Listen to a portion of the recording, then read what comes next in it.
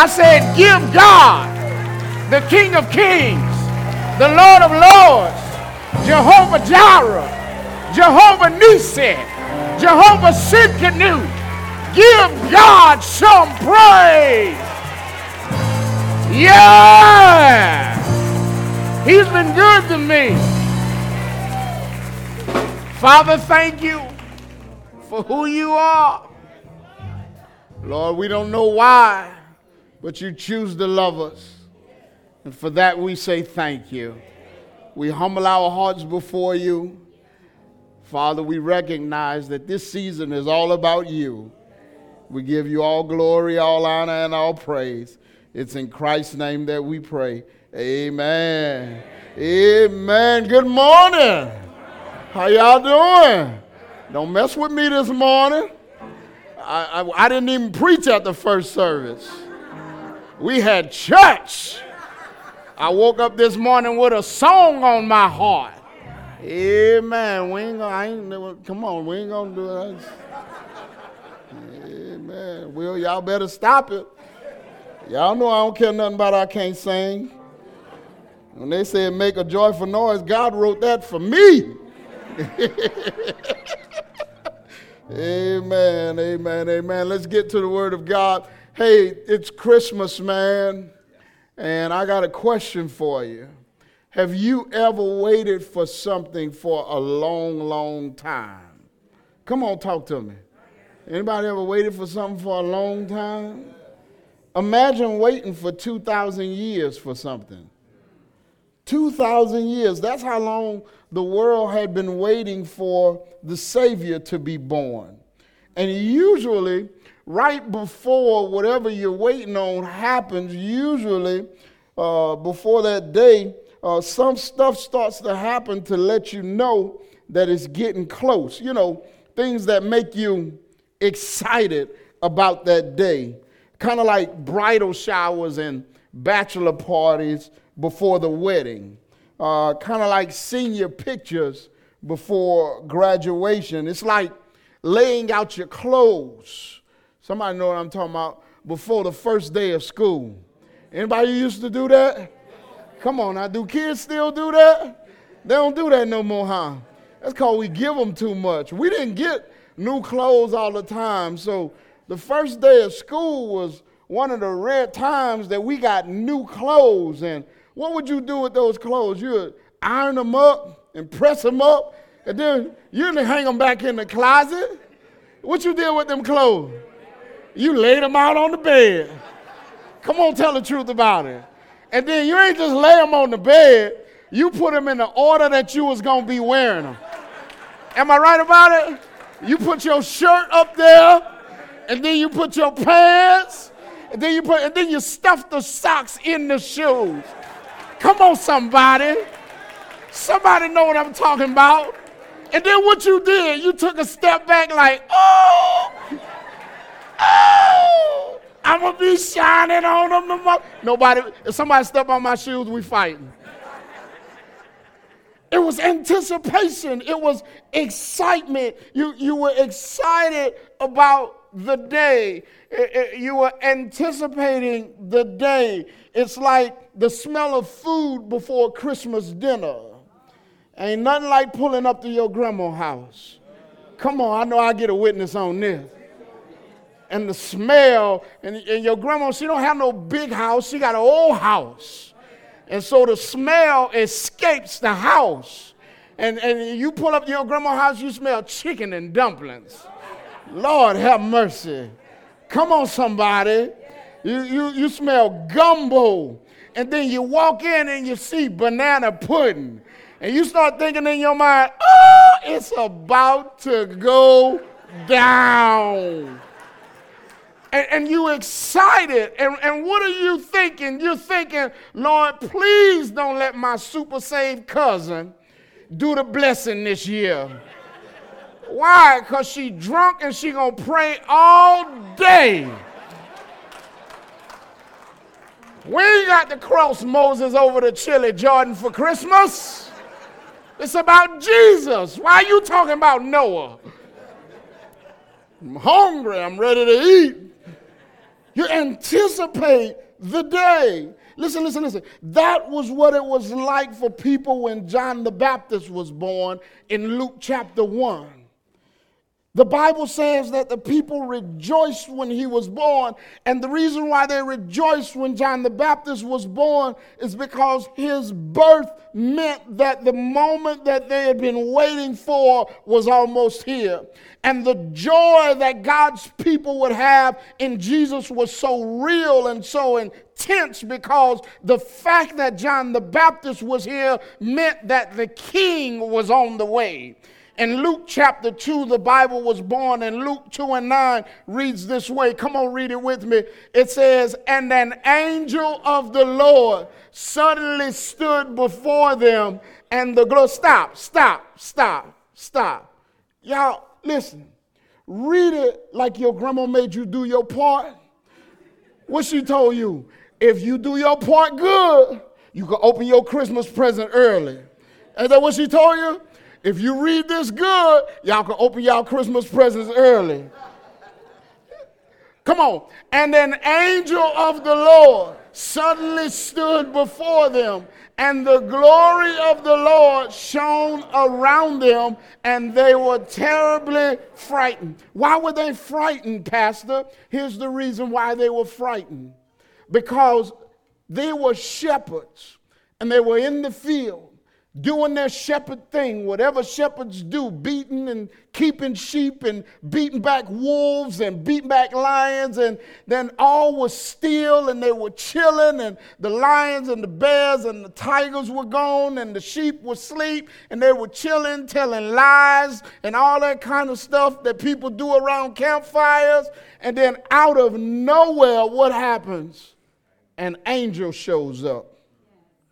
And angels don't show up on a regular basis. This was totally out of the ordinary. I mean, think about it. If you're sitting there chilling, and all of a sudden, out of nowhere, an angel shows up. Think about it. They don't appear to people on a regular basis. And if you here today, and angels appear to you on a regular basis.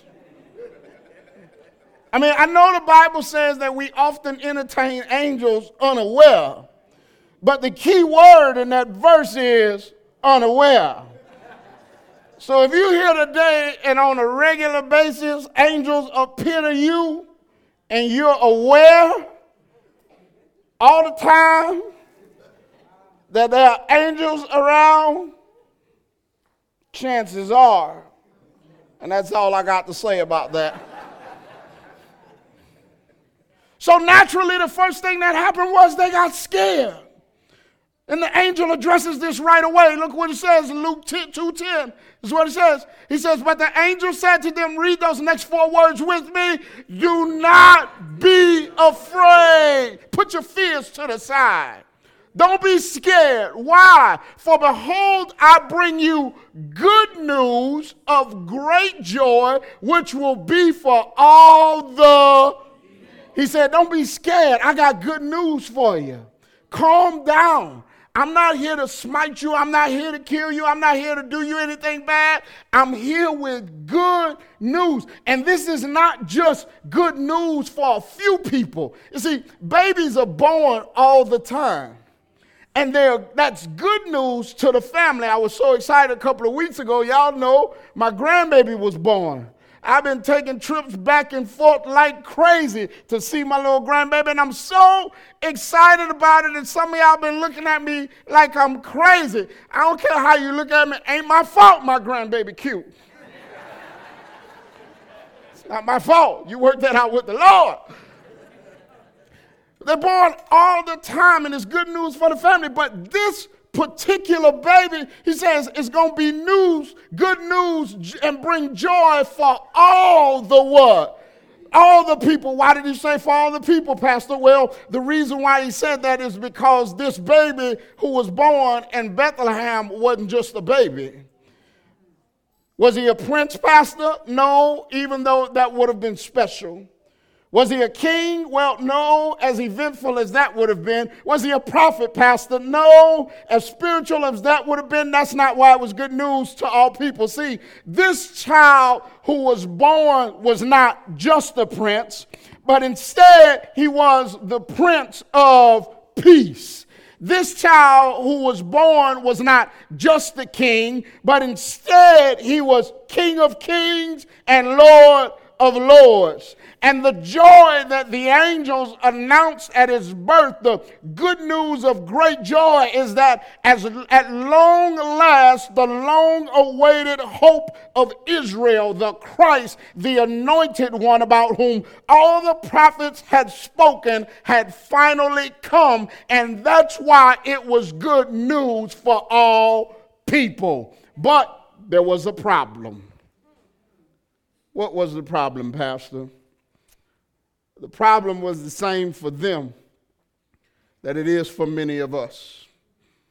And that is that although they had been waiting in expectation, although they had been longing his arrival, he didn't come like they expected him to come. He came to shepherds, first of all. These are not kings. These are not rulers. These are not scribes or Pharisees. They are not the learned and influential. They are not the esteemed of the day. As a matter of fact, they are the exact opposite. They live near the lowest rung of society. I told you last week that nobody wanted to be bothered with a shepherd because they were unreligious, they were thieves, and then they stunk like sheep. And even if they were religious and they were not thieves, who wants to be around somebody with bad BO? Nobody. And if you don't mind being around somebody with bad body odor, chances are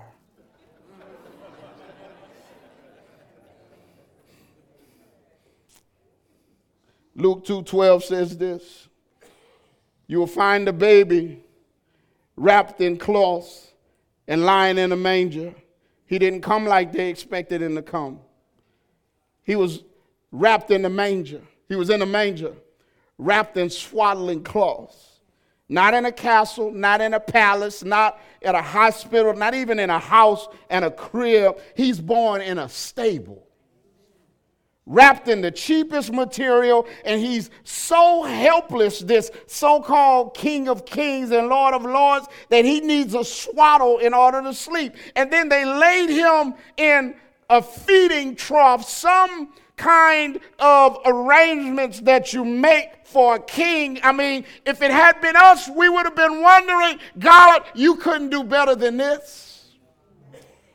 But from the very beginning, and the part that we a lot of times miss, is that when God moves, he doesn't do it in the world's terms. He doesn't do it according to popular expectations. And the truth is, that's why many of us miss the move of God in our lives. Because it's never, most of the time, it's not at all like we ever imagined it. But instead, God moves like he wants to move, when he wants to move, and how he wants to move. And most of the time, it looks absolutely nothing like we want it to look like. And I'm sitting here looking at some folks, and as you look back over this year, you're really not that excited about Christmas. You're just anticipating the new year, and the reason why is because in your life, God hadn't necessarily moved like you want him to move. He hadn't necessarily showed up like you want him to show up. Things don't look like you want them to look, and you're sitting here and you're going, God, why in the world did you move or not move in my life like this year? And there's something that's for the shepherds that I think is for us as well. See, this presentation was not about the worth and merit of the shepherds, because the glory is not theirs. He didn't come to royalty because the glory is not for them. He came unlike mankind wanted him to, because this wasn't about mankind's deservedness. He didn't come in fancy clothes, because it's not about what mankind values, but instead, this declaration of glory is not to them.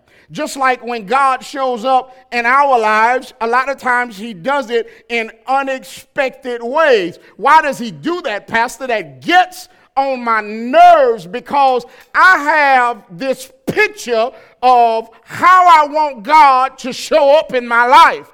I have this picture of exactly what I want him to do. And I just cannot get for the life of me why he never shows up like I want him to show up, when I want him to show up, and how I want him to show up. And the reason why is because just like the glory wasn't for the shepherds, wasn't for the kings, wasn't for the people of that day, the glory is not for you. And the reason why God doesn't show up when you want him to, like you want him to, how you want him to, is because at the end of the day, if he did, you would say, I did that.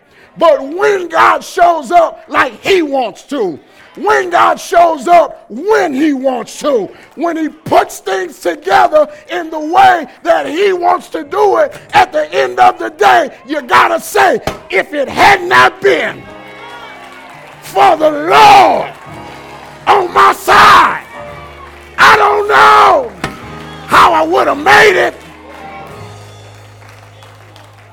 It ain't for your glory. It's for the glory of God. It's like many of us, we right now, we've gone through this Christmas season. I see y'all sitting there looking all purty. It's Christmas Eve. We're going to the Christmas Eve service. We're going to look cute. Come now, little Johnny and little Jill and little Jack. Don't mess up your dresses. Keep your trousers straight. Your shoes shine. And every string of hair in its place. Why? We're at the Christmas Eve service. And see, me, I'm mother. I've made up my face just perfectly. And I'm not going to be sweating, giving glory to God and praising him because my makeup is perfect. I spent $75 on this Queen Virgin Remy.